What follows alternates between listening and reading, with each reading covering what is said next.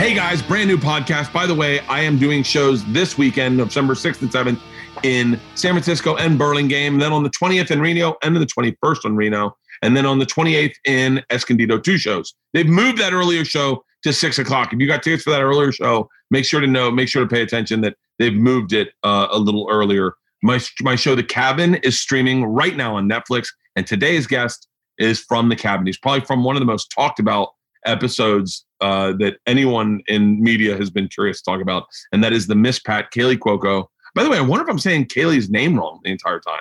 Have I been saying her name wrong? Kaylee Cuoco, Joel McHale. It's one of the best episodes, and it's one everyone's talking about. I have, and this is all in The Cabin, but I don't share a lot of this.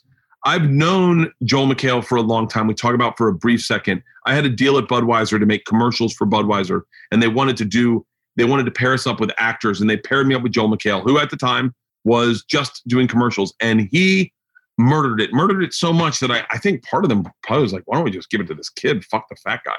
Anyway, I've known Joel for a long time. His producer on The Soup is a close friend of mine, and he was on The Cabin. He is I don't need to tell you more about Joel McHale. You know Joel McHale. He's from The Soup, Community.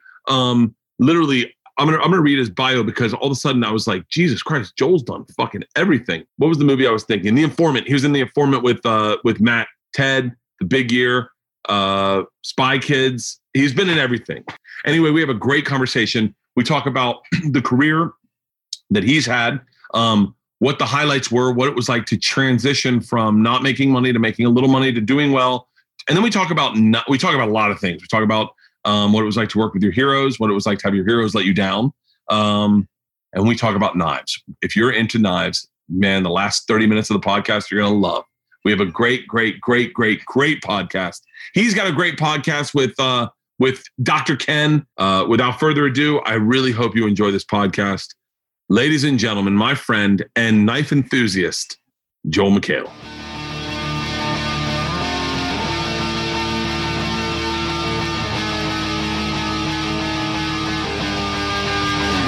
This is Summercast.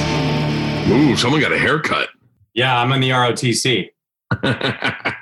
Oh, look at this. Awesome. You ready, Halston? Yeah. Good deal. Boy, do I have so much I want to talk to you about. Before, I guess we can say on the podcast, your wife is possibly the most lovely person. You did very well. When you do press, you find those little stories that because people always want to know about about the show. And so I said, one of the things I've been talking about in press is I text everyone saying Leanne is a very sweet person. And she made everyone baskets for The Cabin so that to thank everyone for doing it, because you guys literally didn't have to do it. And it was very nice for everyone to participate. And so I said, the best is, she goes, hey, text everyone and then CC me in that so that I can find out their address. So Bobby Lee writes back, yeah. This is the name of my street. My house is the one with the yellow door. And you're like, great, awesome. You could give him an address, but good call. Donnell Rollins writes, I'm going to be over at the Chevron on La Brea at 1:30. Can you stop by then? And I go, and Joel McHale, I look away from my phone for a second, and all of a sudden they're texting back and forth pictures of dogs. And like, oh my God, what a cute puppy. Oh, let me show you my dogs. I go, that is a testament to how charming Joel McHale is. And then I said, my wife goes over there and comes back. She goes, I spent an hour in that house. That is a lovely house. He's got great cars. He is the sweetest guy in the fucking world. I go, it is exactly who you are. Well, She was so disarmingly charming. And then she started telling me about her dad. Oh, yeah. And then talking about being a car racer. I was like, what the flick? She's like, then my dad took my Porsche away from me because he caught me going 100. And I was like, that is the coolest person ever. And yeah, I'm a dick to people that are dicks usually. Sometimes I'm way too nice, but she's, you did well. You do put up a guard though. Like you're amazingly sweet. Like really are a genuinely sweet person, but you do put up a guard, I think, at times to keep that away from you. Yeah. hiding being nice, or yeah, you hide being nice in almost like a jab kind of way a little bit. Oh yeah, it's also because I like when I would play sports, I would get way too competitive and way too intense, and I have been in arguments where I realize, oh, you're being that guy. You need to step away. You're being way too. You're too far gone. And I used to do, like, with sports, I was like a dirty basketball player. So I had to kind of like, and like same thing with road rage. So I'm like, just, you need to take your foot off the gas. So I've gotten better, and by just not playing basketball, it works out great. That's interesting. I'm very, very similar. I have a problem with competition where I kind of lose myself a little bit and I'm embarrassed of it. And so my default was always in college, I quit competitive sports because I was like, I don't have the ability to just be the guy that has fun and competes. I shut down a tad bit. Yeah. Yeah. Do you feel like that has whatever that lack of a better, people go like, oh, it's the warrior gene. I'm like, maybe it's just the asshole gene. But do you think that, I feel like that thing compelled us to come down to Los Angeles and go like, I'm going to make it in the big time, like doing all that stuff. I feel like, that thing, whatever that hair up our ass, that's part of it. That is it. I think it is. I haven't lost it. Like, sadly, and I wish I've said things. I can say it that I've said it. I've said things that are competitive in this business to close friends. And so I'll tell you, I've definitely said things that are a bit fucked up to Rogan, and he has called me on it. And I say that because everyone thinks Rogan's uber competitive, and he's genuinely not. Like, he is a raise the sea and everyone raises type guy. And I've said I don't know, like shitty things about maybe someone special, like that I'm not friends with, but like a person, and I've like kind of slid it over to Rogan's way, thinking he'll hammer it back to me and he'll be like, oh, why do you care? Like, almost like defensive, not even like, and I'm like, fuck, man, is that part of my brain? I was doing it today on the treadmill, if we're going to be 100% honest. But yeah, I feel like there is a competitiveness in my brain that I can't shut off. I want everyone to succeed, but I feel like that only about the good people, if that makes sense. Yeah, no, I agree. But do you have this? I agree. But even with good people, which I want people to know, because I know you have a lot of people to watch this, but everyone goes like Hollywood, jaded, people are awful. And I was like, I'm going to say like 10% are awful. Everyone else is pretty great. And I'm going to say that probably about every single industry. But I interviewed Will Forte because we were in this movie, and that's when Last Man on Earth was coming out. And I realized, I was like, hey, Will, I love your show so much. I know I love it because I'm filled with jealousy. I'm filled with envy. And I wish I'm just, it's eating me alive. And he was like, oh, hey, that's how I feel. That's the exact thing I do. I'm like, oh, right. Yeah. It doesn't stop us from wanting that thing and it's, I don't know, because the people are good. It's not, you're like, I hate them for it. But it's just like that thing where the ultra competitiveness to keep going is always there. And I need to, you see it everywhere, but that's why we came down here or came over here. Well, it's funny because there's like, I think I gave up on certain things. Like, I had a real hard time enjoying baseball. I had a real hard time enjoying baseball when I was in college and after college, and going to a baseball game kind of shut me down because there's a part of me that thought I should be out there also. Like, I literally was like, because the guy, anyone that played baseball with me is laughing right now, but the guy I caught went on to play professional baseball. And so I always thought ultimately, had I focused, I could have maybe played. If I had cared, I could have played in college. I just walked off. Like, I walked on, and then literally first day walked off and went, I don't want to catch bullpens. I thought if I had that discipline where I caught bullpens, maybe I get an opportunity. Maybe I get this. Maybe I get that. And so I had to shut down with baseball. And I think I gave up on baseball at a certain age. I gave up. I went and saw my buddy, his name is Brad Radke. I went and saw him pitch against the Dodgers when I was already in baseball, when I was already in comedy, and like kind of successful in comedy. And it was the first game I really enjoyed. And I went, oh yeah, I couldn't be out there, man. Fuck that. Like that was crazy talk. And do you think that's because you had some success in comedy and you're like, I followed that muse to go do that thing, and I'm now at peace with it, or was it because, oh, this is I'm so glad I it was just not the life for me, baseball. I think at a certain point I started feeling like, I think when I had no calling, when I had no direction, I was like, that could have been my calling, and maybe I walked away from it.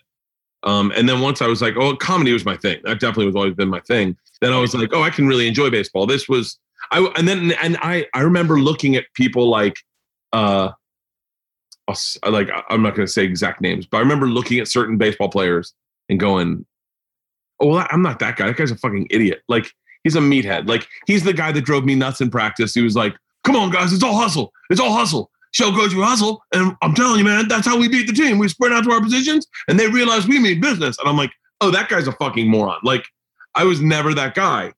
And so I think and when you say Will Forte, I love Will Forte. I love Will Forte. I legit, him and what's the other guy that looks like Will Forte that they always mix up? That was an SNL guy. That was what? There was, geez, who looks like Will Forte? Yeah. They were on SNL at the same time. Oh, right? Well, Taron Killam was on the same time. And No. Anyway, I love Will Forte. And so I know I couldn't do what Will Forte does. Like, his brain is like, we have very different brains, and he commits in a way that I can't commit.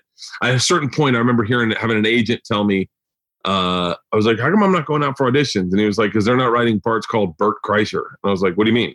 He was like, you can play Bert Kreischer and that's it. He was like, I'm not going to lie to you. If the character is written for you, it's great. But like, you're not going to go in and be Kramer. And I was like, fuck, I'm not going to be Kramer. Like, I can't be like, my version of myself is already so ridiculous that to try to morph it is not going to fit. And that's so a good freaking agent who recognizes that. And like, now we need to exploit Bert Kreischer and get that out there.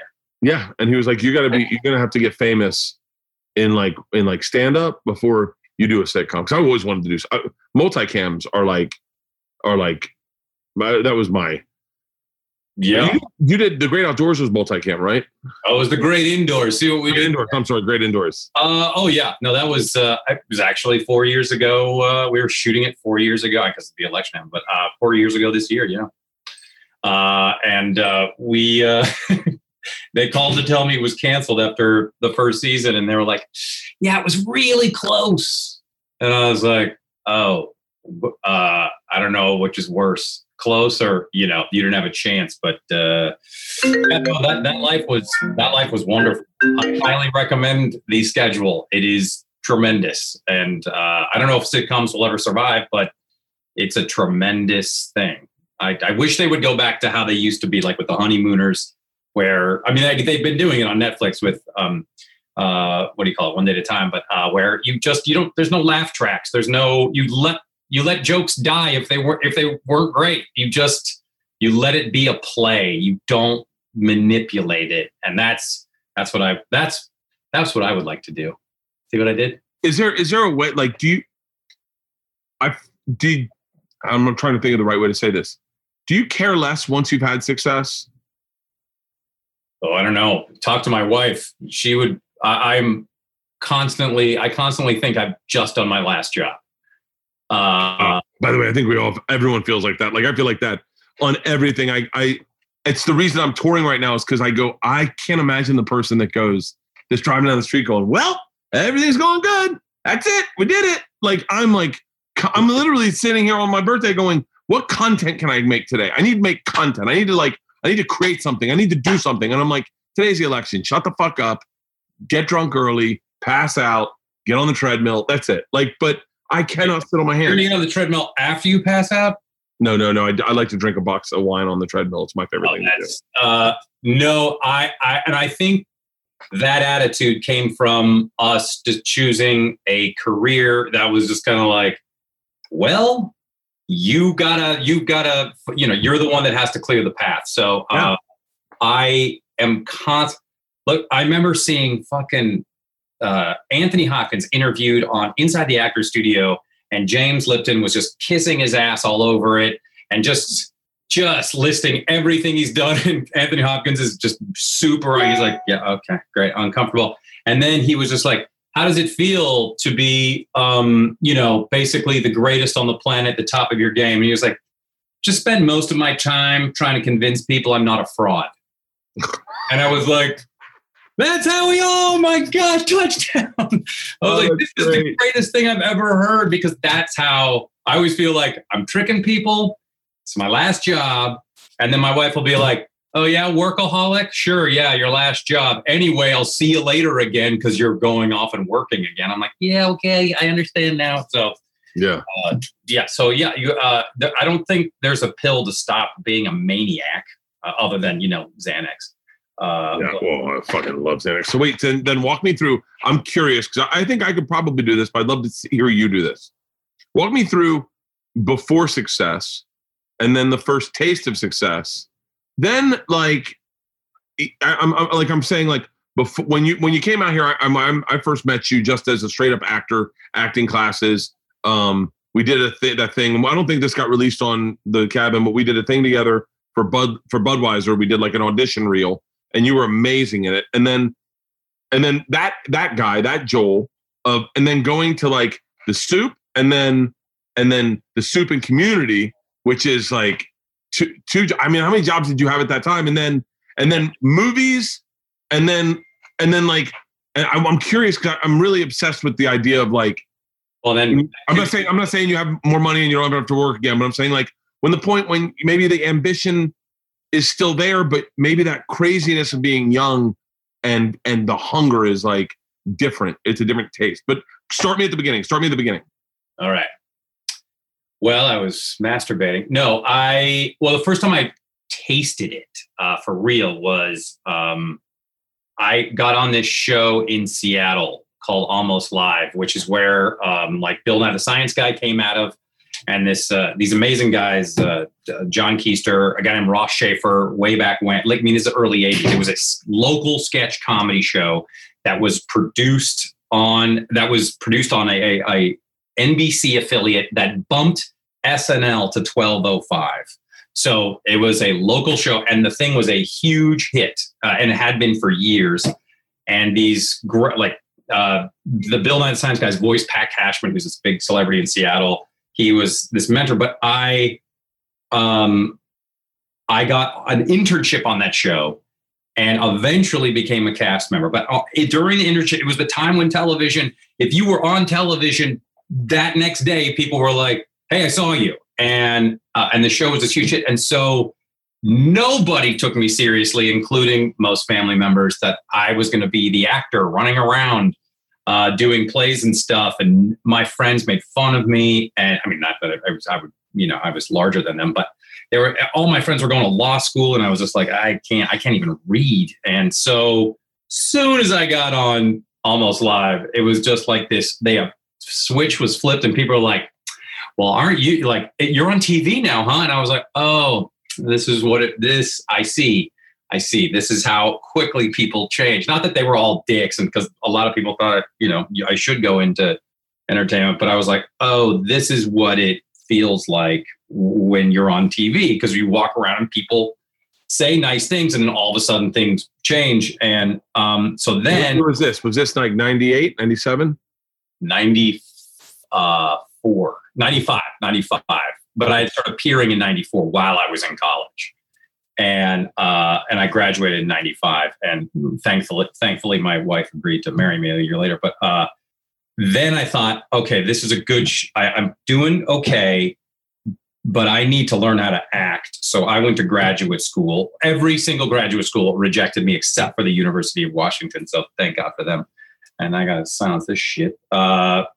Excuse me. And I silenced my phone, but the watch stays on. It's great. So, then I went to graduate school, moved to LA, and then worked in a wine shop because, and that was a weird thing because I'm like, oh, I sent them all these tapes. Nobody was interested. Couldn't get an agent, nothing. And this director named Sandy Smolin kind of took a pity on me and like was giving me co-star work. I literally did, like, I went to New York and I met with the casting director of Guiding Light.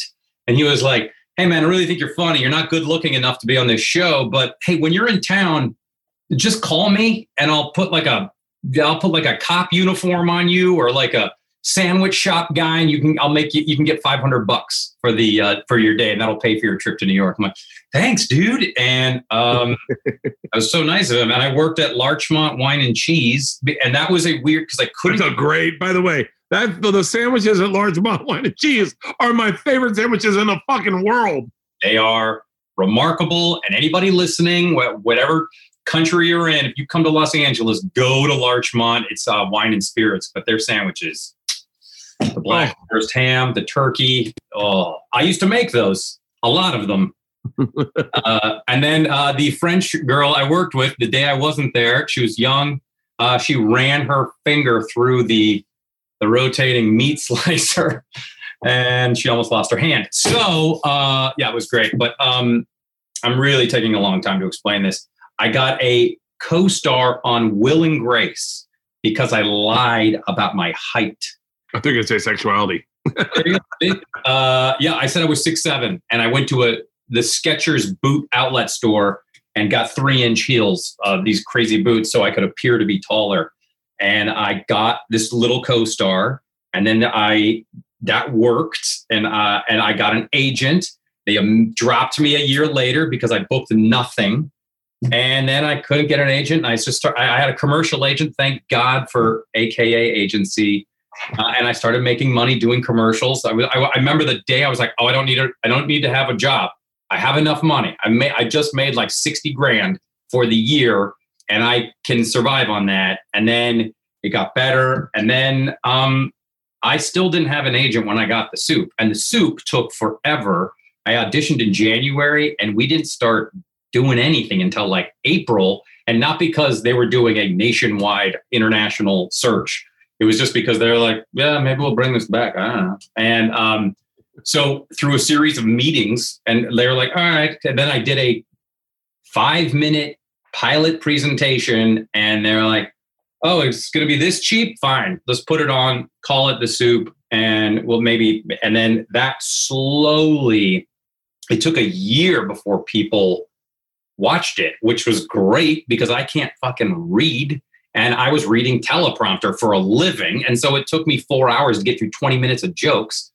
And so that got better. And I just slowly started working. And so that was like the plane. It's like that plane in Fast and Furious that goes along the runway for 26 miles. And but I'm trying to think when I know that when I guess the moment that I felt it, when you and I talked about, was when Steven Soderbergh asked for me to audition. And I was like, how does he know? And they were like, well, you're on TV. I'm like, oh yeah.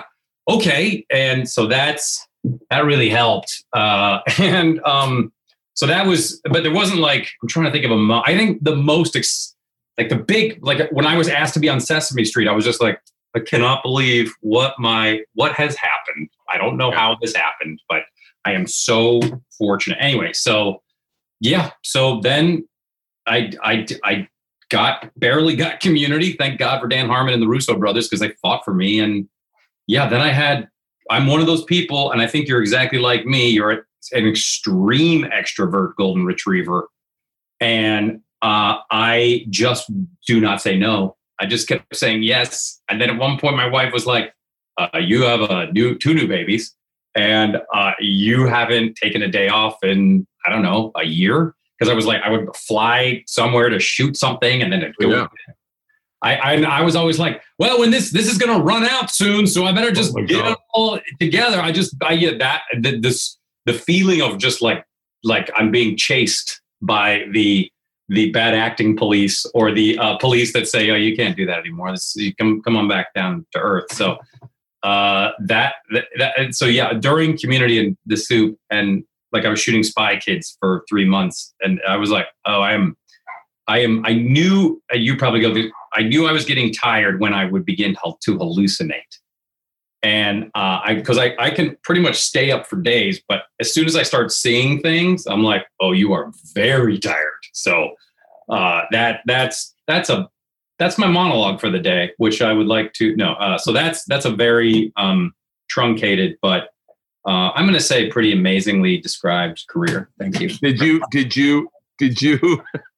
Did you like, I remember the first job I got, I remember I didn't do the math right. They told me it was $5,000 a week. And I was in the car with my buddy, Eddie Fernandez. We were at the corner of Vine and Franklin, like right to, cross under the 101 kind of.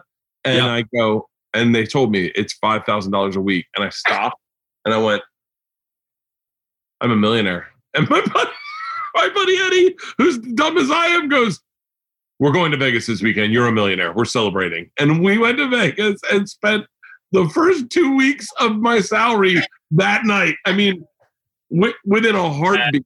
What year was that? That was 2000. That was in 2000.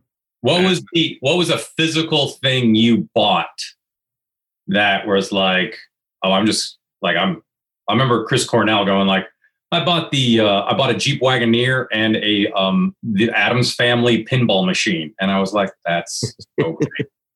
My first thing was I had fantasized about an expedition. I had been in an expedition. I couldn't imagine what type of person could afford an expedition, and I went down to the Ford. I went down to the Ford dealership on Santa Monica.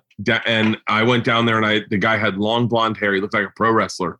And I told him, and I filled out, I had never bought a car. I'd never filled out anything out. And at the time, I just had a development deal with Will Smith the year before. And I had a development deal with CBS. And so I had that money. And then I had the money I was earning. And so I wrote that down. And I remember, I mean, now it does, not to be disrespectful, but now it doesn't seem like $5,000 a week is like as much as I thought it was then. And I remember the guy going, I was in a Jason Williams basketball jersey, shorts and flip-flops. And he was like, yeah, this doesn't track. And I was like, what do you mean? He's like, you have no credit. You have no history of anything. And all of a sudden you're saying you make $5,000 a week. And he goes, get the fuck out of here. And so I left. I walked out and I called my dad. I was going to try to do this without my dad. I thought I can buy a car without needing my dad's help. I called my dad, whose buddy owned a Ford dealership in Tampa. And I said, they won't let me buy a car. And he goes, what do you mean? You got money? And I was like, yeah, they won't. They say I don't qualify. Like I didn't have certain things. I didn't have a home phone number, which was a big red sign, like red flag. I didn't have a home phone number. I don't think I had an address at the time. Like I didn't have a place to live. I was just floating around. Yeah, I'm kind of on the side of the guy that said, get the fuck out of here. Yeah, there was a lot that didn't track. And like my address is New York. And my address, because I was like, I had just gotten the show, moved out. I'm staying on someone's couch, and I needed a car to get back and forth to work. And so, and I was staying at my buddy Eddie's house. I was like, I'm fresh out of college. I was like, I'll crash on the couch. None of that bothered me at all.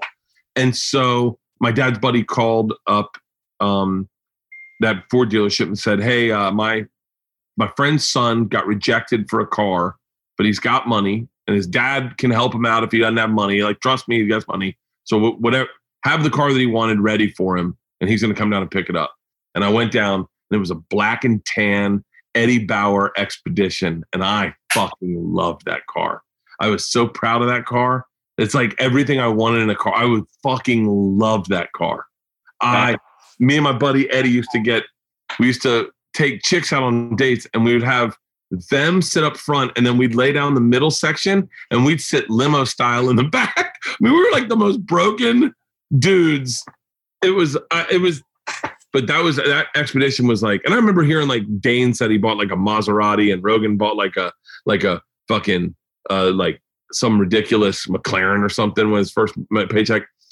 Just leasing a fucking car was like a big, like the car that I had seen it, like people have. It's new. It's a new car. Wait, did the dude say anything when you showed back up? No, he was actually still kind of a dick. He was like, I guess your dad called. I was like, yeah.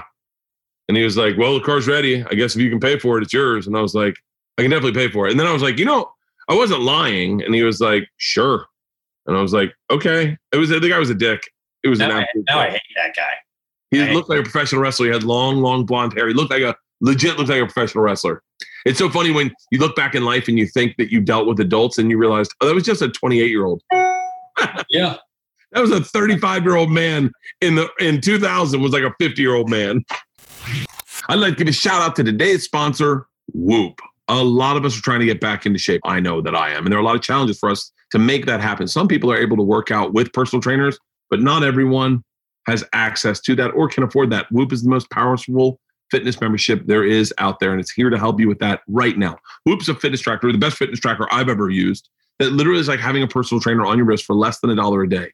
It's one of the only fitness wearables that helps quantify how well you can perform how well you're performing, your sleep is, and your recovery. I use it to track key metrics like my heart rate variability, resting heart rate, respiratory heart rate, and my sleep. I find that when I quit drinking, all of a sudden my resting heart rate drops all the way down to like 50. And when I'm drinking, it floats up around 69. I can know that because my Whoop is on my wrist nonstop. It really is like having a personal trainer that knows so much about you. When you wake up, you get a recovery score that lets you know how well your body's ready to perform that night based on how it rested. And then you get to set target exertion goals on the strain coach. I use the strain coach.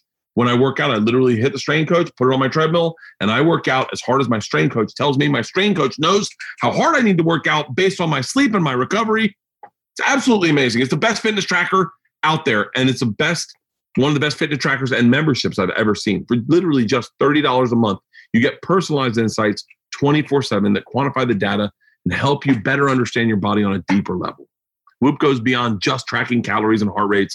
It monitors sleep, strain, and recovery with personalized feedback in real time, all within their app. It's the big reason I recommend this to anyone trying to get in shape, or if you're just trying to build a better, healthier habits and lifestyle in general. For my listeners right now, Whoop is offering 15% off all memberships. Give Whoop a shot. You will not regret it. I'm telling you. And if it's not for you, they offer a 30-day return policy. No questions asked. Just head over to whoop.com. That's WHOOP.com. And enter Bert at checkout to save 15% off. Join Whoop today. Sleep better, recover faster, and train smarter with Whoop. This podcast is brought to you by Fiverr. The way we work changed literally overnight. And if there's one thing we've learned, it's that you need to learn how to adapt your business and have access to the right resources to do that. It's crucial to maintain a strong digital presence. You're talking to the guy whose literally business is based off his digital presence. 2020 has been literally the upside down year. So how can your business plan for the unexpected and operate virtually like your boy whose business started doing that? I literally said, how do we do this? How do we work sideways in this? You got to find the right talent, and finding the right talent can be time consuming, frustrating, and outright expensive because they can bend you over if they know you need you. It's difficult to keep up with the best practices to maximize your digital presence. Fiverr's online marketplace connects businesses with freelancers offering hundreds of digital services, including graphic design. Check out the Two Bears One Bowl. What's artwork? You like that? Copywriting, web programming, film editing. I definitely need that and more. Very easy. Fiverr's global network of on-demand freelancers is here to help. Whether you're just launching your first business or scaling your current business right now, if you're in need of extra support or just want to complete a project, you can find exactly what you're looking for instantly. It's super easy. You can customize your search by deadline, service, price, seller review, and more. There's no more guessing games. You know exactly what you're paying for upfront, no negotiating needed, and that is where I get screwed all the time. Pricing is always based on project, not hourly, and you can get 24/7 customer service. Reach out with questions anytime, anywhere. And the best is they have a network of quality talent that you can count on. This time's difficult for all of us, but it doesn't have to hurt your business, not with Fiverr. Check out Fiverr.com and receive 10% off your first order by using my promo code BERTCAST. That's BERTCAST, FIVERR.com. And receive 10% off your first order by using my promo code BERTCAST. Find all the digital services you need in one place at Fiverr.com, FIVERR.com, and use code BERTCAST. Again, that's Fiverr.com, and the promo code's BERTCAST. You were married. What was your first purchase? I think I'm trying to think of, okay, I remember like when I was on television and Seattle, but I went straight to the Tower Records and bought every Beatles album on compact disc. And I was just like, yeah, look at that. There you go. And they were like, that'll be $140, whatever it was. But I was like, oh, it's a deal. Boy, I think, okay, I took my wife and this sounds really snooty, but because I love food so much, I took them to the French Laundry up in Napa because my friend Ethan had gone to the French Laundry. And, it was like, at that point, it was just like this legendary, like it's on this list and it's a thing and you can't get a reservation. And then I had to have like a friend call to help me out to get in. And I got in and I spent like literally, and I had a business manager at that point, and he called me. He's like, you spent this much money on dinner? And I'm like, yep, I did. And they were like, he's like, you got the wine pairing. I was like, everybody did. I just wanted to do it. And that was one of the like, oh, this is, that was like extravagant. And I was like, I'm coming back here when I find someone else to pay for it. But I was like one of those things where I'm like, I dreamt about going here. I couldn't look at the bill because I was too scared. And so, yeah, that was it. Yeah, that was. Anytime you get to take your kids, we took the girls one time, right when things started to like, I started to sell some tickets in clubs. We took the girls to England. My buddy was producing a movie over there, and he had a big house, and he was like, come on over. Our kids are really good friends. And he's like, come on over. And I was like, great. So I flew the girls over. Didn't even think about any of it. Flew the girls over. I was in Seattle that weekend. I flew over late, right? Right. And we were taking the girls up to where Shakespeare grew up or wherever. And Stratford upon Avon. Oh, I've been there. Yeah. And we stopped. We have a Sprinter. A guy's driving us around.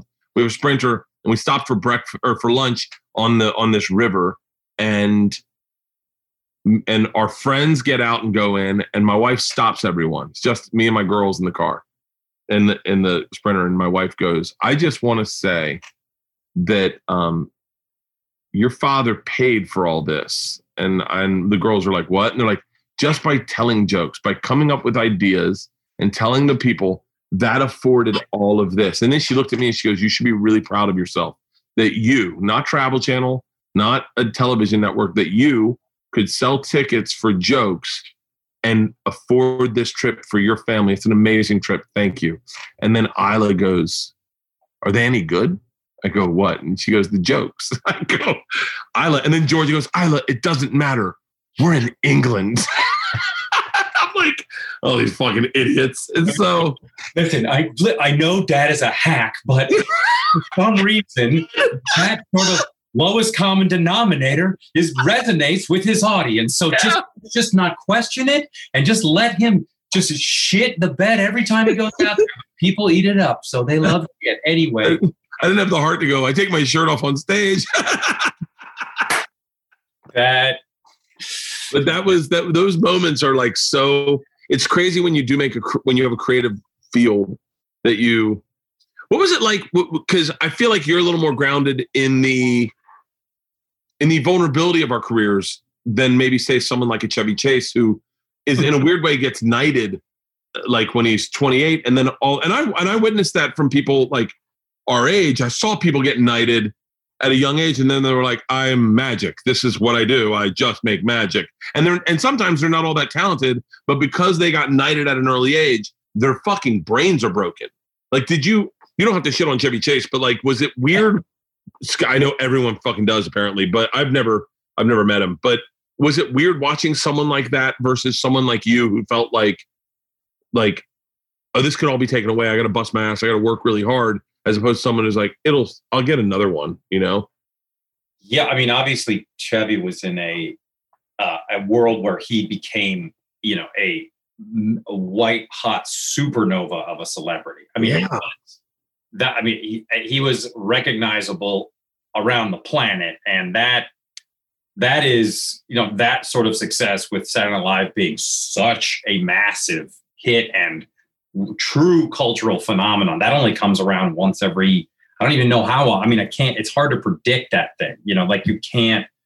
And obviously Chevy had, he was helped create that thing and an entire persona, and was literally the most successful comic of the 1980s. I mean, he was the highest paid comic of the 1980s. And that is insane. I mean, Fletch, Caddyshack, I mean, all the vacations, all the vacations.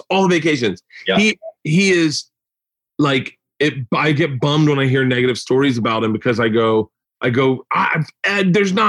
even like his bad movies I still fucking liked.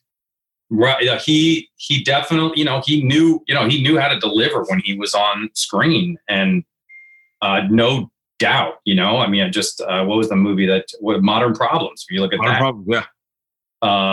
What was it? Funny Farm? No. Funny Farm's fucking amazing. Look at that dog run. Look at that dog run. His delivery. I mean, he's the deer. There's so many fucking. Funny Farm's a great goddamn movie. It truly is. I'm going to pause. How much of our personalities do you think is derived from guys like Chevy Chase or Bill Murray? Because I feel like I'm almost 100% derived by guys like Chris Farley, John Belushi, Bill Murray, Chevy Chase. Those are my comedic sensibility as a child was to make one of their jokes when in question of how to be funny.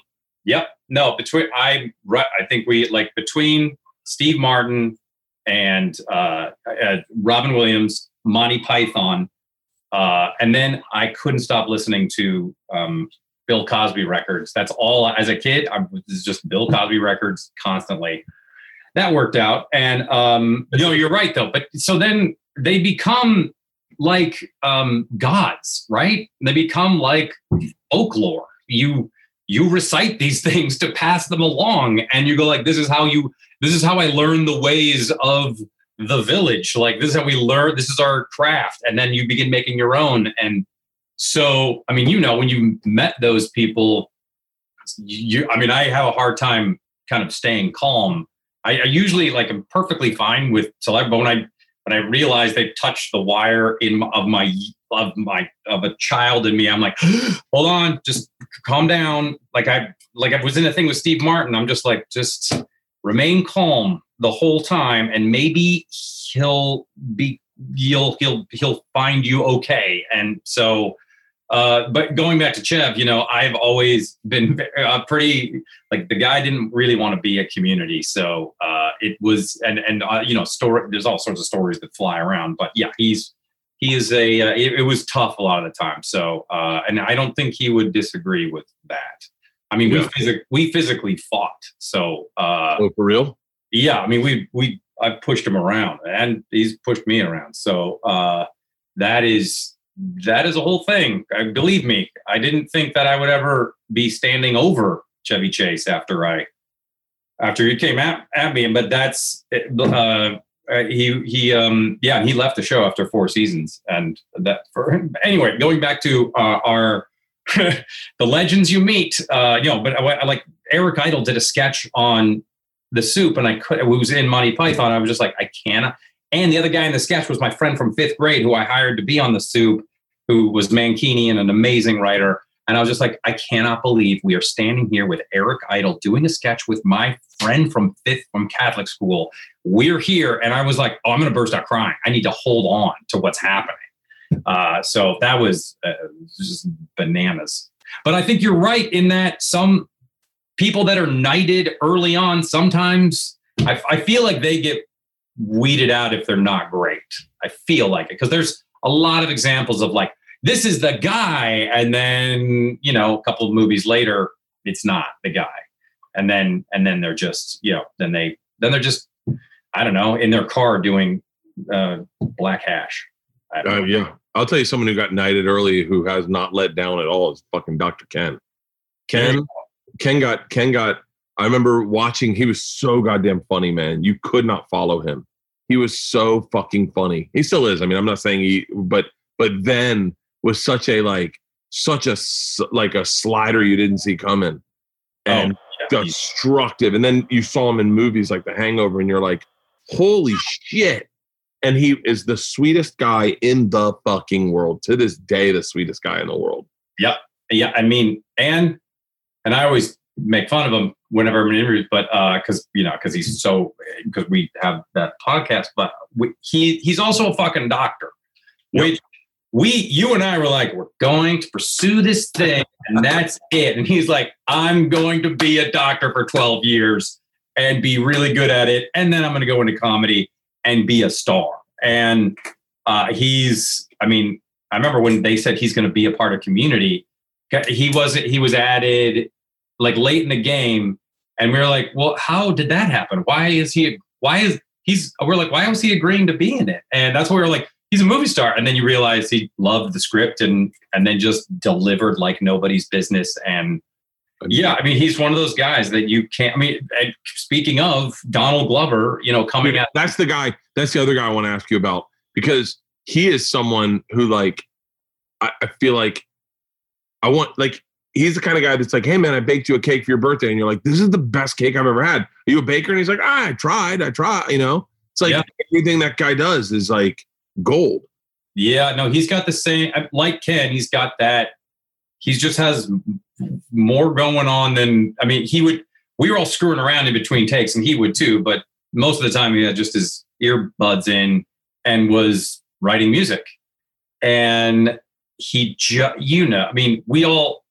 hope for a consistent job. We hope we get a certain look. He just had a vision that was, just much bigger. And we were like, are you crazy to leave the show? It's a working show where it's working and we're making money. And he was like, no, I got some other ideas. And most people when they leave shows, it doesn't usually work. But then there are the handful of people like Michael J. Fox, that step in and go, no, I got this, or Woody Harrelson or something. And, he had the vision for Atlanta before, while he was on Community. And, I think he knew, we all knew his music. I remember seeing him he was at a club in Brooklyn, and after what is it? The album with Bonfire with Outsiders on it, and our Backpackers. And I was just like, oh shit. This is not I'm trying to, without being insulting, this is not some celebrity who has a band on the side and people only go to the shows because that celebrity's in the band. I was like, yeah. I don't think these people. This isn't Dog Star. Oh, how dare you? That's my favorite band. Yeah. And I just remember going like, oh, this is for good. Goodbye. Get going. Just, you got it. It's on, you're on your way. And obviously now it's just, this is America. Talk about, what a piece of art. And he's and everyone on the cast, like he and Jim were the two of the best improvisers I have ever seen. And Donald would just keep us. He was just the funniest person. I know it now. I'm not trying to say like, and then that's when we realized that he was the greatest. That's not how I'm not saying. I'm just like, he's so funny. And you get to see that some of it in Atlanta, but he's so funny. And it's once again, I know he's so funny that he's like, it's white hot. It's so crazy. So it's one of those guys who like, you're never going to compete with that. You just have to support it and go like, that's the greatest. So so anyway, and we saw each other, or we had that reunion, that Community reunion where we read the script out loud for the World Central Kitchen, which was like, I just burst out crying for an hour afterwards, because I was like, oh, that was a family reunion of a family I really love, and I miss them to death. I feel like that's what sometimes you get on a TV show. The first TV show I was on, I remember one of the guys goes, you don't know how good you got it. One of the like grips. And I was like, what do you mean? And he was like, this doesn't happen often, where like you work with people and you guys all party at night. And I was like, really? And he was like, yeah, like most TV shows, everyone just goes home. And he's like, you guys have like a thing where everyone goes out Thursday night and everyone parties and you guys all know each other. And I used to do Big Mac Mondays where they had $1 Big Macs at the time. So I'd buy 100 Big Macs and everyone got Big Macs just in the middle, like at 5 o'clock when everyone was tired of shit, I just bring in 100 Big Macs. And he's like, you'll miss this. And I remember when that show ended, I was so depressed. I was like, you helped create that culture. Oh, I strong arm I strong arm everyone into because I have whatever my fucking issues are. I strong arm everyone into becoming a family because I love it. When we were on Travel Channel, anyone that ever worked with me, except for like, I'm sure a handful of people, but like for the most part, those people that I worked with, that was the best job they ever had because we traveled the world and we did everything together. We get done. I was just looking at videos last night on my phone, like trying to flip through, and we were in Hawaii swimming with sharks. And I remember we got done the segment and I was like, how much more time do we have? And they were like, well, we have another hour out here. I was like, everyone get in the cage. Everyone was like, what? I was like, drop the gear, get in the cage, swim with sharks for a second, get the GoPros, everyone get a shot of with you and the sharks. And there's a video, and this guy, Eric Mazer, it was my producer, didn't know I was filming on my phone, and he just popped up and he was like, oh yeah, I got a rough job. I'm a TV producer and I'm just swimming with sharks after my shoot. He was like, this is fucking awesome. I found it on my phone. But I've always forced, and I do that with my tour. Like I make everyone hang out. Well, now we're in a bubble because of COVID, so everyone's got to stay on the bus at all times. But I'm hardcore, but I love that. That's my favorite part of a TV show. Yeah, because it almost becomes like secondary because you love these people so much and you're so happy that you're a family. And there's all sorts of actors in town that they're like, instead of being grateful and wanting the place to be fun, they're like, oh yeah, I deserve this and I'm the king and I am going to make people's lives miserable just because it's my pleasure because I'm not even thinking about them. And that's just terrible. It's so I never understand those people. No, it's something that happened to them when they were a kid that they need to work out.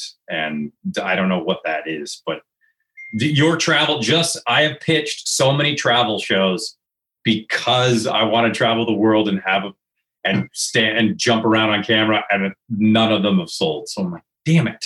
Oh, I don't even know where you'd sell a Travel Channel. Shout out to Matt Butler, who's definitely watching this. They mostly unless not to tell their business, Matt's like, shut the fuck up. Let me just buy what shows I want to buy. But like, their business model has got to be, spooky, not spooky. Like about the paranormal. That's what's working for them right now. So unless you've got a paranormal idea, they can't do it. They would love to work with you. It's just, the problem is Bourdain defined the travel genre. So anything that isn't Bourdain is ultimately derivative of Bourdain. Yeah. And so his show was so good. Yeah, it was once in a lifetime. And then I see like Conan doing his travel stuff, and I'm like, oh, yep. So Conan could do that anytime he wants, and it's funny. Obviously, very different, but Wait, did you say it was your birthday? It is my birthday. Yeah. Happy birthday, Bert! I know. Yeah. Jeez, what are you doing working on your birthday? I'm working all day. I have not. I'm usual. I do not take a day off. Someone wrote. My manager Reg wrote. We're obsessed with Jocko Willink. Do you know who Jocko Willink is? No. Oh, he's an ex-Navy SEAL. I'm writing a bit about him because I try to get my daughter. He wakes up at 4:45 in the morning, and my daughter Isla has a hard time waking up. And I showed her a video of him explaining why he wakes up and how to wake up and how to approach the day. And she mocked him fucking unrelentless, like just could not stop making fun of him. And I'm like, baby, no one makes fun of Jocko. Like he is a badass. He's like the the alpha male in podcasting. Definitely. Him and Rogan are really tight. He's in jujitsu, a bow hunter. He's like fucking a badass. And my daughter, who has no idea who is just tearing him apart. She's fucking 14, lighting into this guy. She goes, I said, obviously I should know what a Navy SEAL is. He says he gets up at 4:45 in the morning, and Isla goes, what is he, a farmer? I said, no, he's a SEAL. And she starts laughing hysterically. I go, no, it's not the SEAL you think, Isla. He's not a SEAL. Oh my God. Like, so, but my manager, Reg, said, Jocko Willink works on his birthday. You work on your birthday. Because we've been like, I'm obsessed with him. I think he's fucking, there are certain guys when I got let go from Travel Channel, I started finding like, I call them channel markers, but like people that I thought were going in the right direction in the world that I wanted to look at as like goalposts, as like growing up in Florida, you always took the channel markers were how you got out to sea and how you got back in. Right. And so I found people that I called channel markers. Casey Neistat was one of them. You ever know who Casey Neistat is? I'm really swinging and missing here. They're all YouTube personalities or podcasters, but like Rogan was the first channel marker, even when I was on Travel Channel, that I was like, go in. If you just get in his wake, you will succeed. If you just get a little bit in Rogan's wake, because the way he's going and the speed at which he's going there is success dialed in for anyone who's willing to just listen, I thought. So people forget. I mean, obviously they know how funny Joe Rogan is, but they forget that he was so funny on, news radio. Oh my God. Like news radio was an amazing. Yes. Amazing. You've got Phil Hartman and you've got Stephen Root and you've got Maura Tierney and what's his name from Kids in the Hall. I mean, these are killers. Dave Foley, who's Dave Foley. I mean, Kids in the Hall is one of the greatest sketch series of all time. And he just was so fucking funny. That show was so good. Yeah. And then you're like, oh, and by the way, he's got a leg kick that can crush a VW bug. And you're like, what? He did what? Like, you can't. Yeah. He's one of those Renaissance people that, again, I've become extremely jealous of. No, it's you know what it is, I found that thing that maybe I guess the jealousy I get is like I get so inspired. Like when I watch Chappelle, yes, I get jealous that I'm not that good. Like I go, wow, but it inspires me to be like, all right, this sounds silly, but I go, like today I was on the treadmill and I was watching the Comedy Store documentary and I'm watching all these great comedians. Yeah. And I'm jealous that I'm not as good as them. I'm like, come on, Bert. Like, you got this. You can do. In my head, I'm like, you have the ability to write good jokes. Like, and then all of a sudden I pop up on the screen. I'm like, oh, I'm in there with them. So like, let's work. And then I start going like, I can't imagine. I would love to have the obliviousness of the person who does a sitcom and then just goes and does like a couple Taco Bell commercials and then is like, man, I'm good. Like I'll do some signings at Comic-Con and I'm straight. Like, I wish I could be that person, but I'm not. I am. When you even say stuff like that, I'm just like, do people like that even exist? And I think it's everyone that was on The Office. I think they all kind of were just like, yo, I'm straight with money. Look at, I mean. But everyone in The Office I feel like most of them kept kicking ass, right? I mean. It's not fair for me. I just started watching The Office, the American Office recently with my daughters. So like, I don't, like, someone just told me about Oscar. The guy who played Oscar? Oscar Nunez, yeah. Yeah, Oscar. Oh, is his name Oscar Nunez? Jesus Trejo, we were on the bus and he was like, dude, he is funny as fuck. And I was like, oh yeah, he's good in The Office. He's like, no, he's also funny as fuck. And I went, oh, that's right. You forget he killed it as a character actor in that, but he's also funny as fuck. Yeah. I was in an improv troupe with him before The Office. Oh, for real? Yeah. And and he was funny as fuck. And he was just that. And then you're like, oh, he's one of those guys that you're like, oh yeah, of course he's on TV now. Oh, he's on Gabe's Fluffy's sitcom. Yes, and he's great.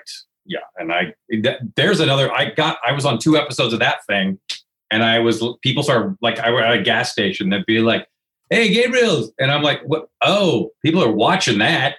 Ooh, he has fans. I mean, like, there's like, let me tell you, you get. I don't know if everyone gets the number. I don't know how Netflix works. Let me rephrase that. I don't know what I'm talking about. Netflix. I was going to be like, easy, Bert. What the fuck are you talking about? Gabe's specials are always when you go to comedies, like stand-up comedies, all of Gabe's specials are always being watched at all times. Yeah. He has diehard fans. Joe Coy, him, like they made a connection with people that will never go away. You can only hope to connect with people like they did. And both of those guys have no business being as nice as they are. They do not have to be that nice. You are right about that. You take it for granted when people just kind of like look you in the eye and answer your questions. You realize you're like, oh, He's talking. He doesn't need to. You believe me, you don't. But they are fucking. They're I mean, Gabriel Iglesias. I mean, correct me if I'm wrong. He could sell at the Staples Center like for a month every night if he wanted to. I think. And Joe. I mean, and like you look at Joe Coy. It's like how many people showed up to his special in the Philippines? I was like half the Philippines. I think the island. I think they just put a fence around the island and one spotlight and a stage. They're super. They don't need to be this. I don't know why I'm saying it that way, but it's because I feel like guys like me and you have been like almost like jobbers. Like we work hard, we hustle, and then you see these guys like Gabe or Joe, and they are so charismatic, so fucking talented, so successful. And I think me and you being like humble, nice guys. And I say that because we're not them, right? They're massive, but like you wonder in your head, you toy with the idea. If it was that effortless, like to just be that fucking hilarious, would I be that nice? And Gabe, when I first met Gabe, I had never met him. He is a huge fucking star. And I'm at the Improv and someone introduces us. And instead of doing what I'm sure lots of people do where they go, oh, yeah, what's up? Nice to meet you. He says, oh, yeah, man, I've been hearing your name a lot. It's good to meet you. And you're like, oh, you don't need to say that. You can also just go, nice to meet you. But to take like a step of going like, dude, I've been hearing your name a lot. I heard you're doing big things. And you're like, fuck. And when someone does that, when shit like that happens, it makes you feel like $1 billion. It makes you feel just like, I cannot believe that person, I exist on that person's radar. Yeah, it's crazy. Now I want to talk to you about two other things. I'll get you out of here soon. But one of the things I'm here. We're here till the polls close.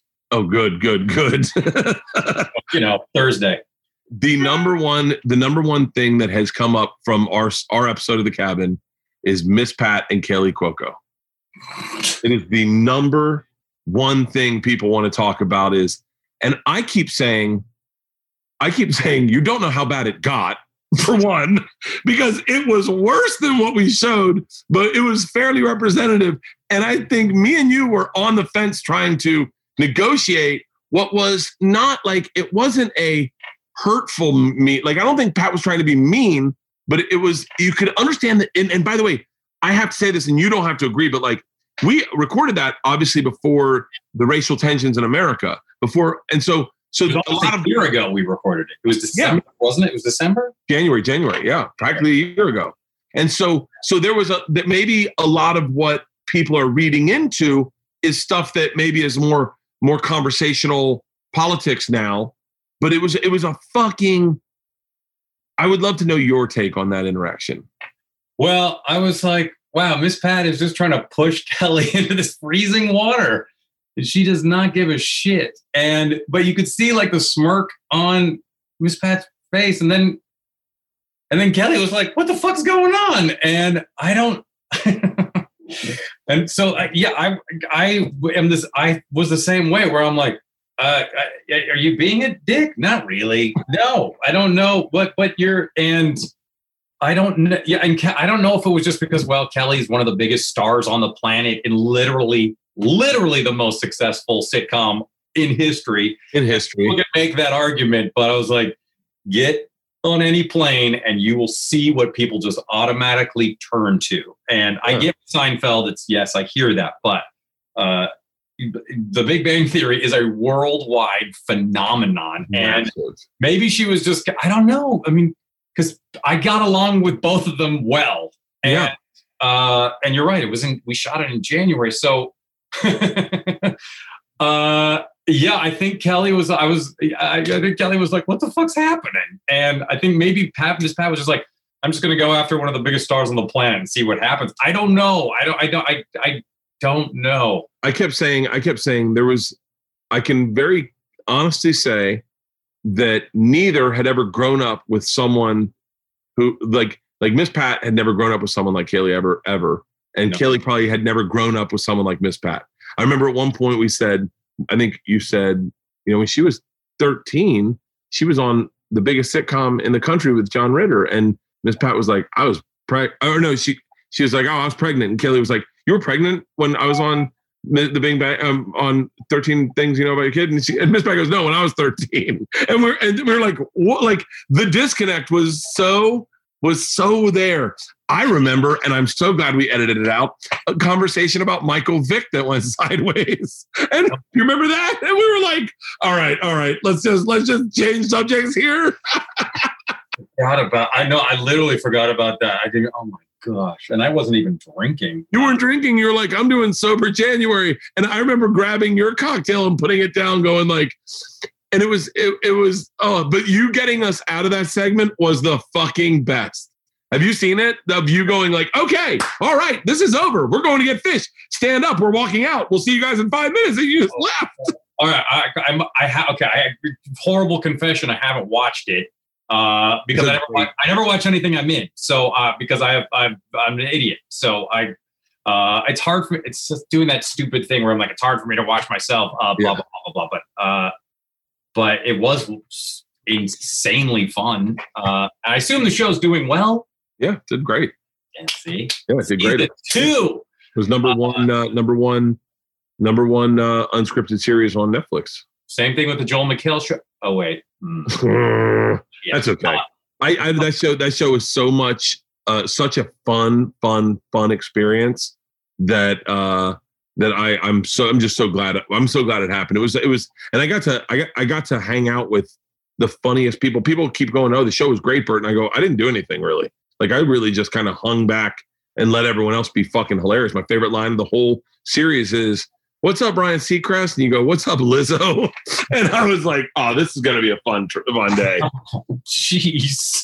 And you do the thing like, oh, you didn't do much, but much like Howard Stern, he starts he starts juggling all those different balls and he keeps the whole thing, he's the captain of this insane ship that is incredibly, compelling to watch and listen to. So yeah, that's you and it. See, compliment. I did there. I knew it was weird because when I pulled up, I was like, there's Bert Kreischer. He's almost naked. It's not warm. Yeah. And it's early. And I was like, he's already wet. So I did, I had lunch with Miss Pat that day and we had a great talk. She's the best. She's my favorite person in the world. My daughters call her Auntie Pat and my wife loves her. They talk all the time. I talked to her the other night. Isla watched that episode. Isla, my youngest, watched that episode. And she was she said, because, Miss Pat has been around my kids. And so Miss Pat doesn't turn it on and off. That's who she is. When the first time she met my daughter, she said, I'm going to be your N-word auntie. And my daughters were like, never had heard that word. I mean, they go to public school, so I'm sure they've heard kids say it, but they've never heard it in conversation with them. And they were frozen. They're like, and she's like, that's right. You coming to Indianapolis, you're living with me. And I'm going to teach you how to live like an N-word. And the girls are like looking at me for me to go, hey, this is enough of this language. And she's like, yeah, we're going to get you guys straight. Can I take them, Bert? I go, how long you want them? She goes, a month. And my daughters were like, wait, did we just are we going to Indianapolis? Like they're freaking out. But Pat sat with them that day. We had lunch. This was at a party, sat with them and Pat's funny as shit. And so she's making my daughters cry laughing.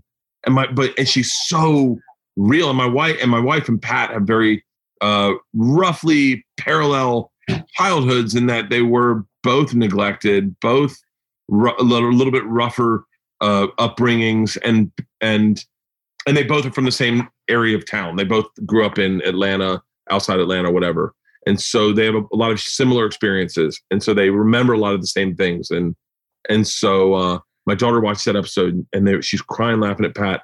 And then she goes, wait, oh, Kaylee doesn't get Miss Pat's sense of humor, I don't think. And I go, no, because she's like, Miss Pat was trying to make a joke. Can you see? And I was like, I see, but yeah, I know what you're saying. And she was like, oh, I see what's going on. Oh, yeah. And then Isla just goes, I got to tell you, I love Miss Pat too much. I love Miss Pat. And I was like, I know. Like she was trying to drown her at one point. So yeah. That was one of the funniest fucking episodes ever. And have you had Kelly on? No. I should. Did you ever talk to her? No. I texted with her a few times, just to go like, she was like, that was crazy. Yeah, it was like a real, like the same thing happened. We did another episode. We did other episodes and that maybe never mind. Let's pivot. The fucking Jesus Christ. I'm about to get myself in trouble left and right. So wait, I want to also talk to you about knives because we both have an infatuation with knives and have been collecting knives. And I posted the Benchmade Infidel, which by the way, I'm sure I just did this in LA and they're like, you're going to jail. You can have them in your home. Oh, good. You cannot carry them around. So I'm trying to figure out what got me into knives because I started collecting knives when I worked at Travel Channel. It was like it was all of a sudden, it was something that I could find often. I could search out like if it was a fishing store or a hunting store or like even a pawn shop and it would make me excited. And I ended up collecting them based on that. And then you'd find a knife and you'd get excited like these Swedish knives or Swiss knives or whatever. These are really great knives. And you'd find a knife and you get excited. You have a knife, your favorite knife. And it was always cool to have a knife in your pocket and someone go, you got a knife? You're like, oh yeah. What got you into knives? I think I think the little boy in me just always liked weapons. I don't know what it is. I used to take up my sandwiches and eat it into the shape of a gun and then start shooting people at the dinner table. And my parents were like, just buy him a space gun. Then my dad, I was born in Europe, thank you. And my mom and dad, my dad was a dean of students at Loyola University, Rome Center, and that's where he met my mom. He used to take students, like he could just go to Saudi Arabia and go to Syria. It was pretty safe. And my dad would just bring home like a whip or some weird machete. And I remember finding them as a kid and I took nails and put them into my wall and then hung those up. And so then I was buying throwing stars and I was buying, so I don't know what it is, but I have hundreds of them. And it's a problem. My wife is like, you need to put these away. They're everywhere. I'm like, well, they haven't hit an artery yet. So I feel like we're in good shape. And they drive her nuts because now I have swords. I have a bunch of bullwhips and I have a couple of spears. I mean, what am I doing? But I love them so much. What's your favorite knife? Oof, that's like saying which of your children is your favorite. I can tell you my favorite brand. My favorite brand is Spyderco. I love Spyderco knives so much. This is the one they made for me. It says the machine on it. But these Spyderco knives, I love the handles. I love how sharp they are. I have probably 20 Spyderco knives. It was probably the first knife I got introduced to when we were in Colorado. I think they're made out of Golden, Colorado. And we were doing a segment in Colorado and my camera guy was like, hey man, we're going to swing by Spyderco and grab some knives before we go to the airport if you want one. And I was like, I remember going like, I'm cool. And we got to the airport and they met us up at the airport and he pulled it out and he was like, what do you think? And I remember going like, that's probably when I first started, I was on doing Bert the Conqueror. And I was like, whoa, I didn't know what you were doing. I wasn't paying attention. Start all over. Like, I want to go back. And so I waited and I was like, anytime I got a chance to say, I go in, I go, you guys got Spyderco? And if they did, I bought all of them. I remember getting a knife taken away from me in Vietnam and it was a Spyderco, beautiful, almost like a bone handle Spyderco. And I said to the lady, we were going through security and I had it in my bag and I went, God damn it. And I said to her, don't let anyone take this. Just take this and give it to your son. She was like, what? I said, give this to your son. This is too good of a knife for them to just throw away. I said, this is an expensive knife. I said, just give it to your son. Do you have a son? She said, yeah. I said, put it in your pocket, give it to your son. She put it in her pocket. And I went, I feel better about it now. I feel better about losing that knife. Knowing some kid, she just walked home. Some kid's like, the fuck is this? That's a great story. Well, hold on. Let me go grab 2 knives. I'll be right back. Grab a couple knives. I'm looking at knives. I love knives. Just real quick. It'll be so quick. And I'll tell you, hold on. Breaking up with your old wireless provider just got a whole lot easier thanks to Mint Mobile. They were the first company to sell premium wireless services online only. And now Mint Mobile's introducing their new unlimited data plan for just $30 a month. Let that sit in. Let that sink in. An unlimited plan for $30 a month. How much is your soon-to-be ex-wireless provider charging you? They sent Halston a SIM card to try out. Halston, how does that compare to your previous plan? Well, I used to get text messages whenever I was about to go over my data. And then at that point, it kind of slows down. And so it gets like shittier and shittier. But with this one, I can watch unlimited podcasts or stream live sports and stuff like that. And it's been fucking smooth as butter.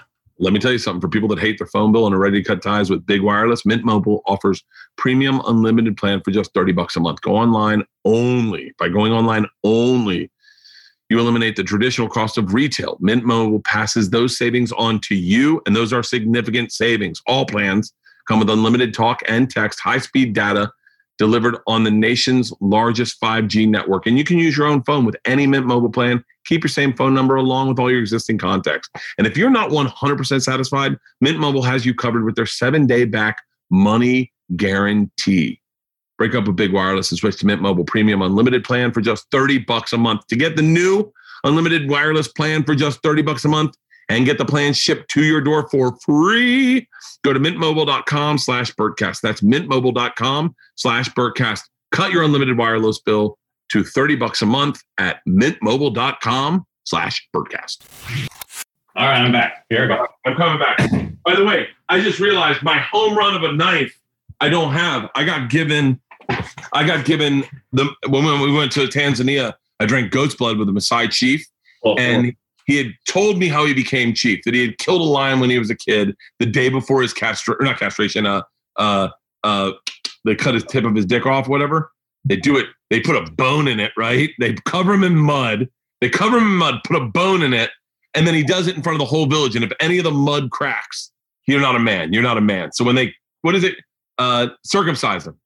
And so the day before his circumcision, he killed a fucking lion with this knife. And then he gave me the fucking knife. He gave me the sword.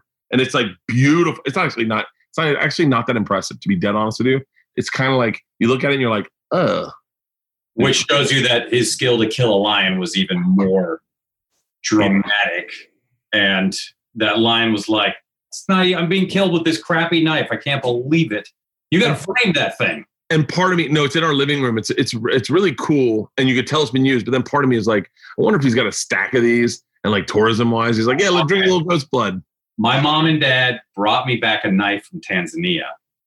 And the Maasai guy sold it to them. And they gave it to me. Shall I go grab that? I'm getting mine. All right, I'll get mine. Hold on. We got to reveal. If they're identical, then, oh, man. I'm so excited. So wait. By the way, I had to show you. So my daughter Isla stole one of my spider codes, this one, and keeps it by her bed. She keeps it in her bed. And she also has a straight up sword from what's the medieval times? A straight up sword by her bed from medieval times. She goes, you never know, Dad. You never know. I hear it. And I think having a knife or sword, a small sword in your home is more effective than a gun, because in a great panic, you see gunfights sometimes, 1,000 shots will be shot and no one gets shot. But if you just start swinging with a knife and you're terrified, you're going to connect with something. Yeah. Because every defense is an offense with a knife. Okay, here we go. The Tanzanian knife. I want to see yours. Maasai warrior. Oh, my Lord. The problem is, it's super hard to get out. It's hard to get out. It's that hard. We're not out of shape. I swear, you guys. This is how hard this. Does your handle look like this too? Pretty. I mean, it's not as well. We got the same. Yeah, look at that. Look at the end. So. God damn it. Fucking really takes the wind out of my story. So I think my parents bought it for like $25. It is, yeah. It's identical. They make these are mass produced, and they hand them to us going, hey, I killed a lion with this. And then we're like, oh, cool. The day before I got circumcised. And I'm like, fucking. So do you think it was just that, we mass produced them and I killed a lion with it? Like, how did he pull this out? Like, if a lion's coming towards him, he's like, give me 2 or 3 minutes to pull the knife out. I mean, this is how hard it is. I can't believe that. And by the way, you know what I gave him in return? It's the same end. Yeah. This is the exact same sword. It's got the same sort of same little belt loop. Yep. It's got the belt loop. God damn. Jesus Christ. You know what I gave him in return? So I was like, thank you so much. And then I handed him a football because it's all we had. He was like, what do I do with this? So I was like, pass it around. If anyone's good at catching it, give me a call. Get him a fucking deal. That football was worth a lot. We ended up throwing the football, and I was like, it's like just like when you guys throw a spear, it's a football. Because he taught me how to throw spears also. And so we ended up throwing football around, and they were actually pretty good at it. And I was like, awesome. I was like, I'll go deep. And then I got hit in the face with the football, and I got a bloody nose. So wait, what other knives do you have? I can't. Of course, Tanzanian. Of course, we got the Infidel, of course. But that's the best. I got blue. You got black. Yours is great. I like a Microtech knife. Ooh. And then they have the pressure point to push out windows and stuff. Oh yeah. Oh, because I'll need that one day. I definitely. By the way, I would love to get trapped in a car when I have that on me. Just love it. My friend was in a car accident. She had a pressure point and she let herself out of her Tesla that was wrecked by a drunk driver, crawled out the windshield because she pushed it. And I was like, how did you have a pressure point in your car? She's like, her husband, she's like, Mark said we should all have them. And it worked. So I've got one of those knives that cuts seatbelts and has a pressure point. I put them all in the cars. Yes. All right. So here's what I love: cold steel knives, because they make beautiful. This thing is very deadly. And Cold Steel's out of Ventura, California. So you're supporting a local business. I'm writing all of these down. Okay. So here's a fun, quick lesson. So this knife, as you know, you get caught carrying this, you're going to jail. If you get caught carrying this, no jail. Because in California, any folding knife, it can be any length, but as long as it folds, it's fully legal. So you can walk around with a two-handed sword, this is razor sharp. I cut so much like bones with this thing. You can just put this in your pants, and you will not be arrested for it. And why is that?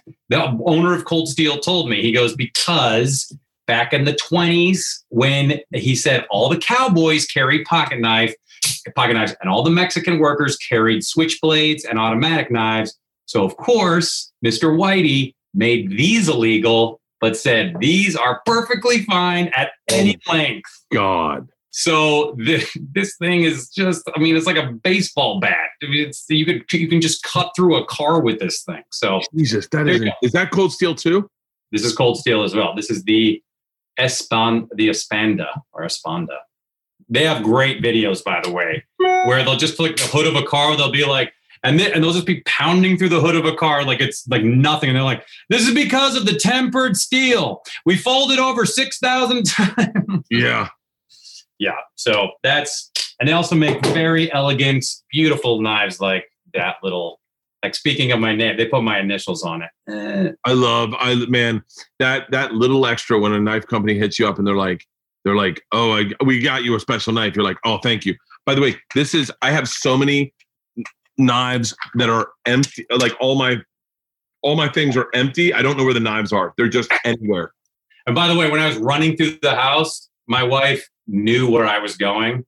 Yes. Like, ugh. Just rolled her eyes at me and was like, yeah. What's the fucking knife Bobby Kelly likes that he can't get? Hold on, let me call Bobby Kelly. Bobby Kelly's trying to get a knife that he goes, Bert, if you get one of these fucking knives before me, I'm gonna be so fucking pissed. Let me call Bobby Kelly real quick. The Brandon knife? Is it? No, I'm gonna see if he answers. I forget. It's a knife that this one guy makes, and he only makes like a few a year, and they're fucking badass. Oh, there's this. Picking up? No. I wonder if he's there's a knife maker outside of Seattle whose knives he makes like 3 a year or something, and they're so expensive, and I would love one desperately. I'll hit you up and let you know the knife guy, but yeah, I don't know why I'm so. I don't know why. I think it's a boy.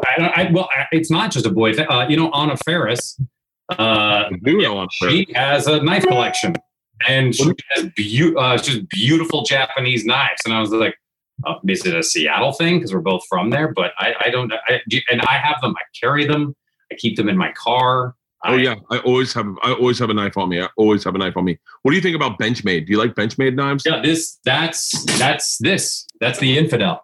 Yeah, exactly. The bench. By the way, Benchmade makes a smaller Infidel, like a smaller little pocket knife that my daughter Georgia took from me. My daughters have knives in their backpacks. So when you did put that in your story and put that up, and then I did mine immediately. You did. Oh, this guy I know who was in Marines. He was like, "Oh, yeah, that's the one we all would use." Really? Yeah. So I believe he was Special Forces, but he was like, "Yeah, that's the one. We love that one." I know they use Microtech it's Microtech and Ultratech is this company. I think they're out of Florida, and then the Infidel's out of, I believe, Oregon City, Oregon. And these are these Helle knives, or is it, how do you say it? I forget. But these are really. Oh, it's right here. Yeah, Helle. That looks like you can take apart a fish. They're beautiful. I actually used this to trim my brisket today. I make a brisket and I trimmed up my brisket with this. And then my wife put it in the fucking dishwasher. And I was like, what are you doing, woman? I was like, she should know better. Come on. Yeah. These hooks. Yeah, that's terrifying. And that is, when you see a knife like that, that's not for utilitarian use or for home use. That is for killing someone. That is the only reason. What do you think about, by the way, this is like so specific. What do you think about Damascus knives? Because I've always felt like I've always been underwhelmed by them. And it seems to be what everyone thinks is like the best knife to have. But every time I'm always like, I don't know. I feel bad using it, you know? Because I don't even know if I have any. Yes, you definitely do. The Damascus ones are the ones that have the wrinkles in them throughout the blade. It looks like what they do is I actually just watched a video of a guy making a Damascus knife. Damascus steel is they put all these layers of steel together and then they hammer it so you can see the layers in it. Right. And I've got a few. I wish I had one on me. Is that how most knives are made? No, hold it over metal like this. They're not. I mean, you know the difference between a knife that's just taken out of a sheet and then sharpened, obviously. But I feel like, well, maybe they're not. But like stuff like this, that's this super. I have a Damascus knife, and I don't know where I put it. Right now, knife experts that are watching this. Oh yeah, real knife guys are losing their fucking shit. They are so mad right now. I also collect like. What do you call it? Like brass knuckles, and I just have way too. It's sad. I have bags. Bushcraft knife is the one that Robert Kelly says is the holy grail. Bushcraft knife. Have you heard of that? How did you do that? How did you find that, Holston? I YouTube open transcript, and then I searched his Birdcast episode. You guys talking about it? Went right to it. Bushcraft knives. I'm looking it up now.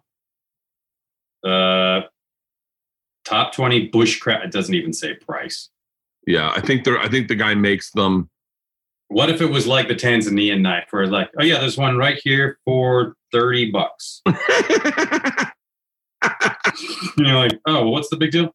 Well, oh no, I don't know. Okay, I'm going to. There's just they're good if there's just articles on them. You know what I'm doing now? We're going to end this podcast, and I'm going on and I'm online and I'm buying a bunch of fucking knives for my birthday. I'm going to go buy. What's that one the smaller one you said that was made out of Florida? What was that one? I like that one. Microtech. It's the Microtech knife and the Ultratech.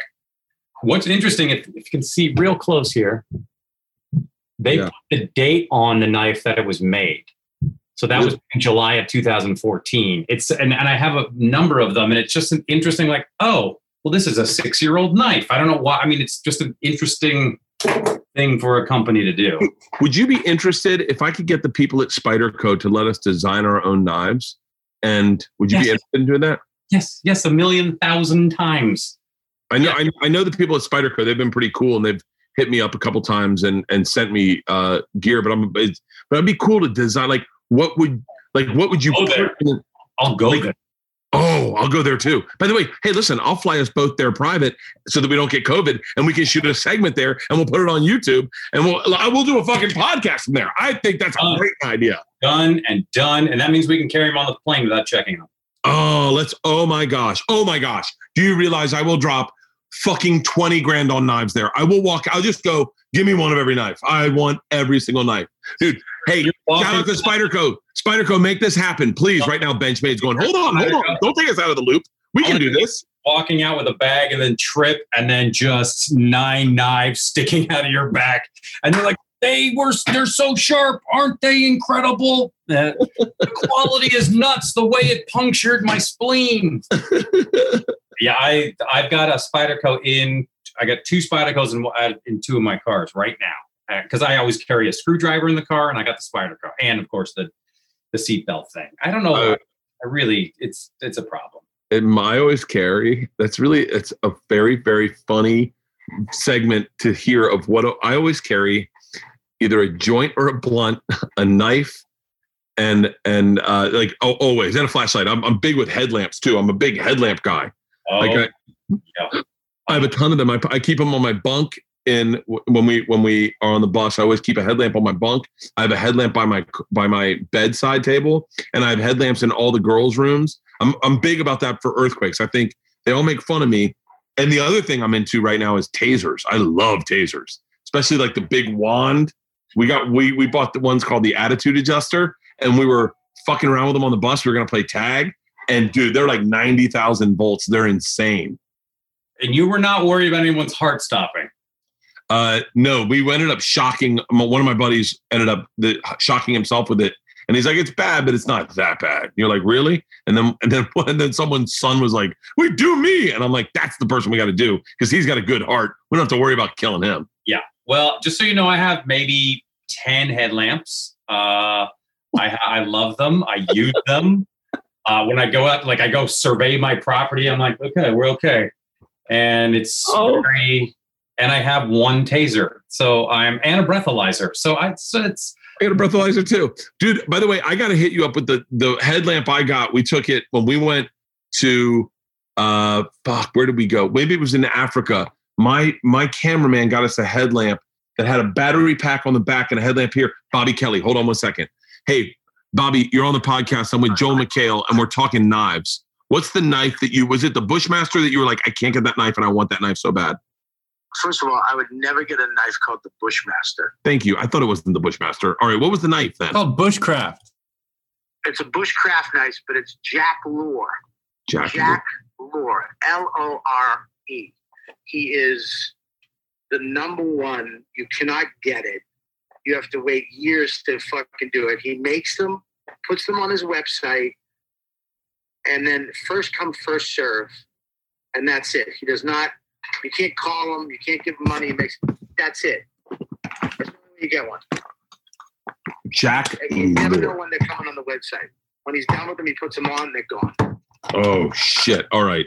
Jack Lore. Just sold one in 2005 this year, just 2 months ago. Who did? Jack Lore just sold one. There's a on the Jack Lore website. It's jacklore.com. They sold one knife in September, 220. It's the ultimate bushcraft knife. It's you can't get him like that. He makes them from scratch. One dude, and he puts them up like 4 in the morning because he's in England. Wow. And you can't get one. You can buy a secondhand one once in a while because I'm a member of the Jack Lore Facebook page. You have to join it. Oh, great. You degenerate. But I want one from him. You understand? Yeah. You want, I literally, this year on the way to Aruba in December, I went on the page. I go on the page in the morning and it said the website was, his email just appears out of nowhere sometimes. And when it appears, you send him an email, I want the knife.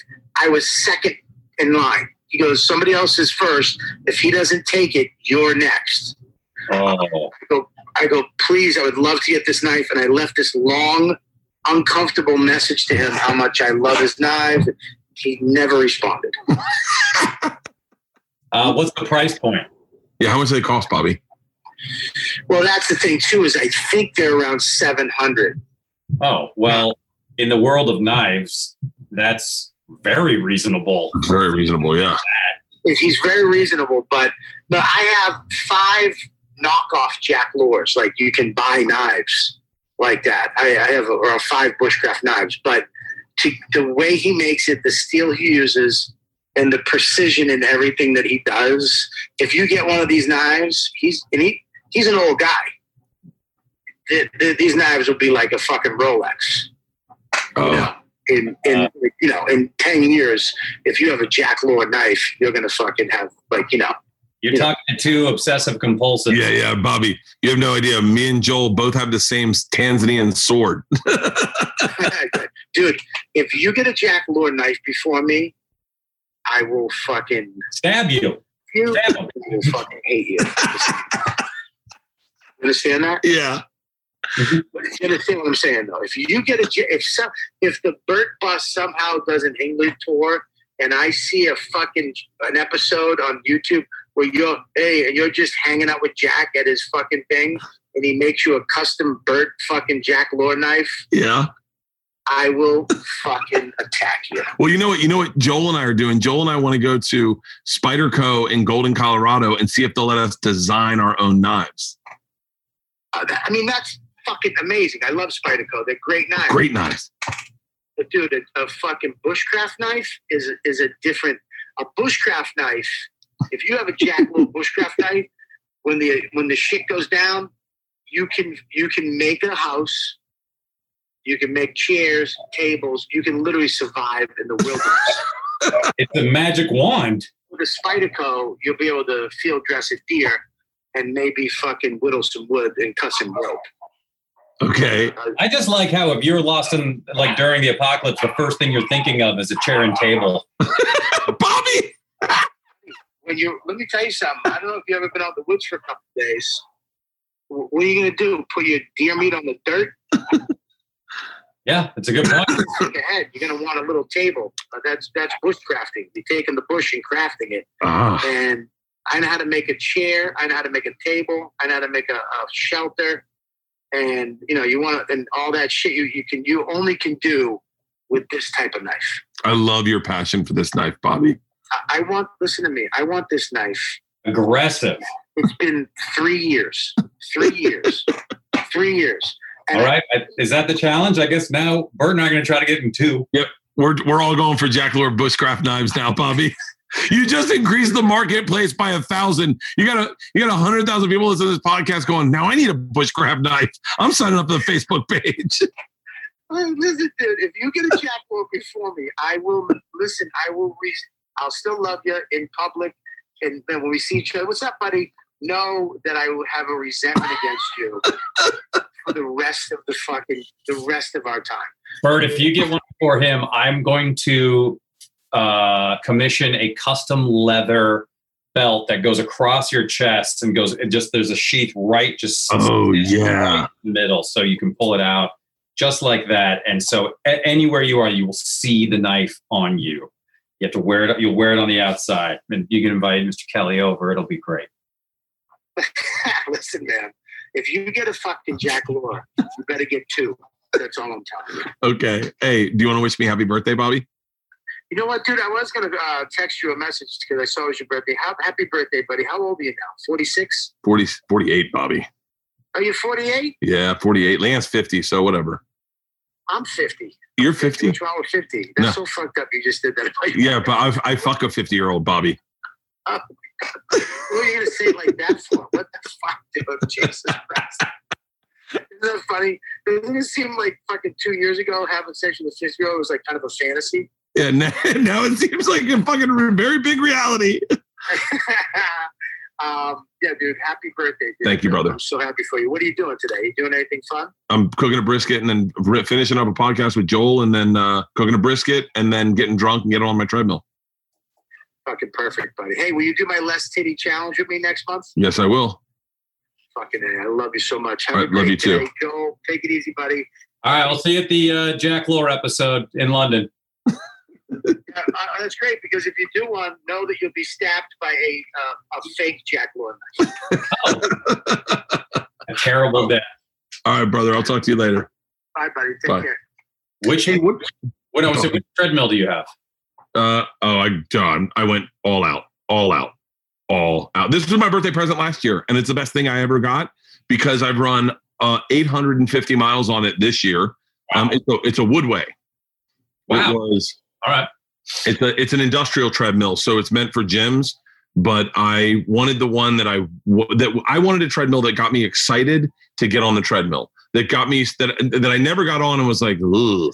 I wanted something that pumped me up, and they brought a showroom on the back of a flatbed truck to my house.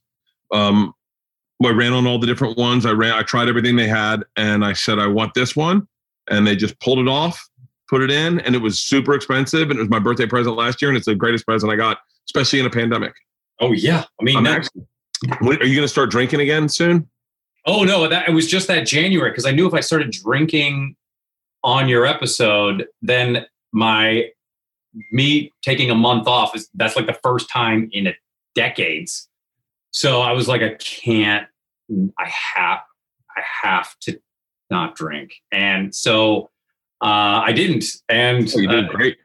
It was probably better because I would have just probably, I don't know, would have, but no, I haven't done it since. I was going to be like sober October before that. And I was like, never mind. So I so somehow got through that. It was probably, I was kind of like, it'd be super fun to drink with them. And then I was like, it's going to be strangely more interesting for me not to be, slightly buzzed here, and then to watch Miss Pat and Kelly. By the way, sipping tea was the thing to do that day, oddly enough. Oh my gosh, that was. Well, listen, we're putting in a new podcast studio, and I would love to have you over and have a cocktail and bullshit and do another one of these. I'll do that in a heartbeat. I'd love that. Well, we should be. I think we're furnishing it next week. We'll be up and running in like December, January. So let's schedule something.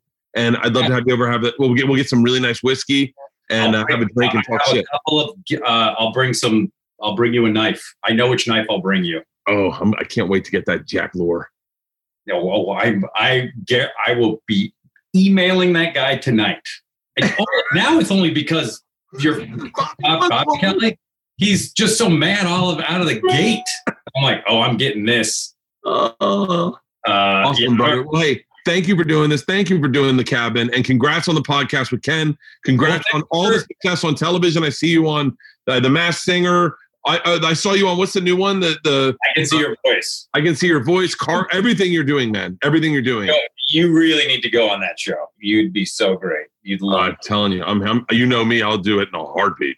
And thank you for Andrew. Without Andrew Hobson, there would be no Ken in my pocket. Andrew Hobson is a lifesaver. He has been a lifesaver for me. I love him with all my heart. He's my cousin. For everyone that doesn't know, he tours with me when we're on the road, and I think he is absolutely the best. And he thinks so highly of you guys. It's insane. He's a badass. So yeah, it's no wonder you're at what you've done. You surrounded yourself with fucking pros who are super nice. Yeah, he's off air. I'll tell you some funny Andrew stories of like how he tries to implement curfews on the bus at times. He's like, Bert, I think it would really help if we just got a good night's sleep, went for a jog in the morning, maybe had like a fresh juice, go by Burger King, get one of those vegan Whoppers. I think that's what we need to be doing. So he's like your parent on the bus. Oh yeah. Oh, when we were talking about peptides, he was like, I don't know, man. I don't know. I'm not certain about these. I was like, they're not going in your body. They're going in my body. Okay. Do you take creatine? No, I should though. Yeah, that stuff works. I just need something to repair my body from running. Because right now my body just, like after sitting this long, my thighs are locked up, my hips are locked up, and my lower back is locked up. And so you need deadlifts or stretching. But I used to have a really bad lower back, and deadlifts saved my life. Oh, maybe I'll do some deadlifts today. Because the weakest part of your body, which for me was my lower back. So anytime anything starts going bad, because your other muscles are strong, it goes to your lower back or to wherever you're, not as strong. And so I was like, what am I going to do? My back's going out. And this little tiny trainer in New York just goes, going to fix your back in a week. And I'm like, what? And she did. And all right, I'm doing deadlifts. I went from being able to deadlift only the bar, basically. I couldn't do much more than that and now I can do like 400 pounds. Jesus. So, yeah, because I have to brag. I'm bragging right now. Well, hey, thank you for doing this, Joel. Thank you for absolutely love you, man. You're the best. By far Leanne's favorite. Well, the stories about her dad and the racing, I was just like, oh my gosh, you did very well. You did what I did and married up. You found somebody better. I did. We're going to do a live podcast in the new studio. I'm going to have Segura on and we're going to talk about Porsches and cars. And that's the next level. Great. I just ordered a new one. So Turbo S. Awesome, brother. Thank you so much. I appreciate it, Joel. Say hello to your wife. I will. All right. Take care. And thanks you guys. That was so much fun.